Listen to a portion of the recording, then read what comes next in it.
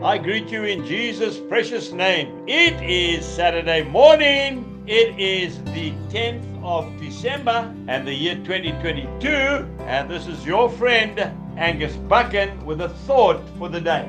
John chapter 6, and I'm reading from verse 56. Now this is a tough one and we need to listen carefully. He who eats my flesh and drinks my blood abides in me, and I in him. As the living Father sent me, and I live because of the Father, so he who feeds on me will live because of me. Now, when the Lord Jesus told this to the disciples, he had, I think, over 120 disciples. After he said this, they said, if you read further on, this is a very difficult thing. And then verse 66 says, and from that time, many of his disciples went back and walked with him no more. And then Jesus was left with 12 disciples from about 120. The Lord was not talking about literally eating his flesh. No, he was talking about spending time with him and feeding on his word, feeding on fellowship with him in prayer and in meditation. That's what he was talking about. So we need to be spending time with Jesus all the time,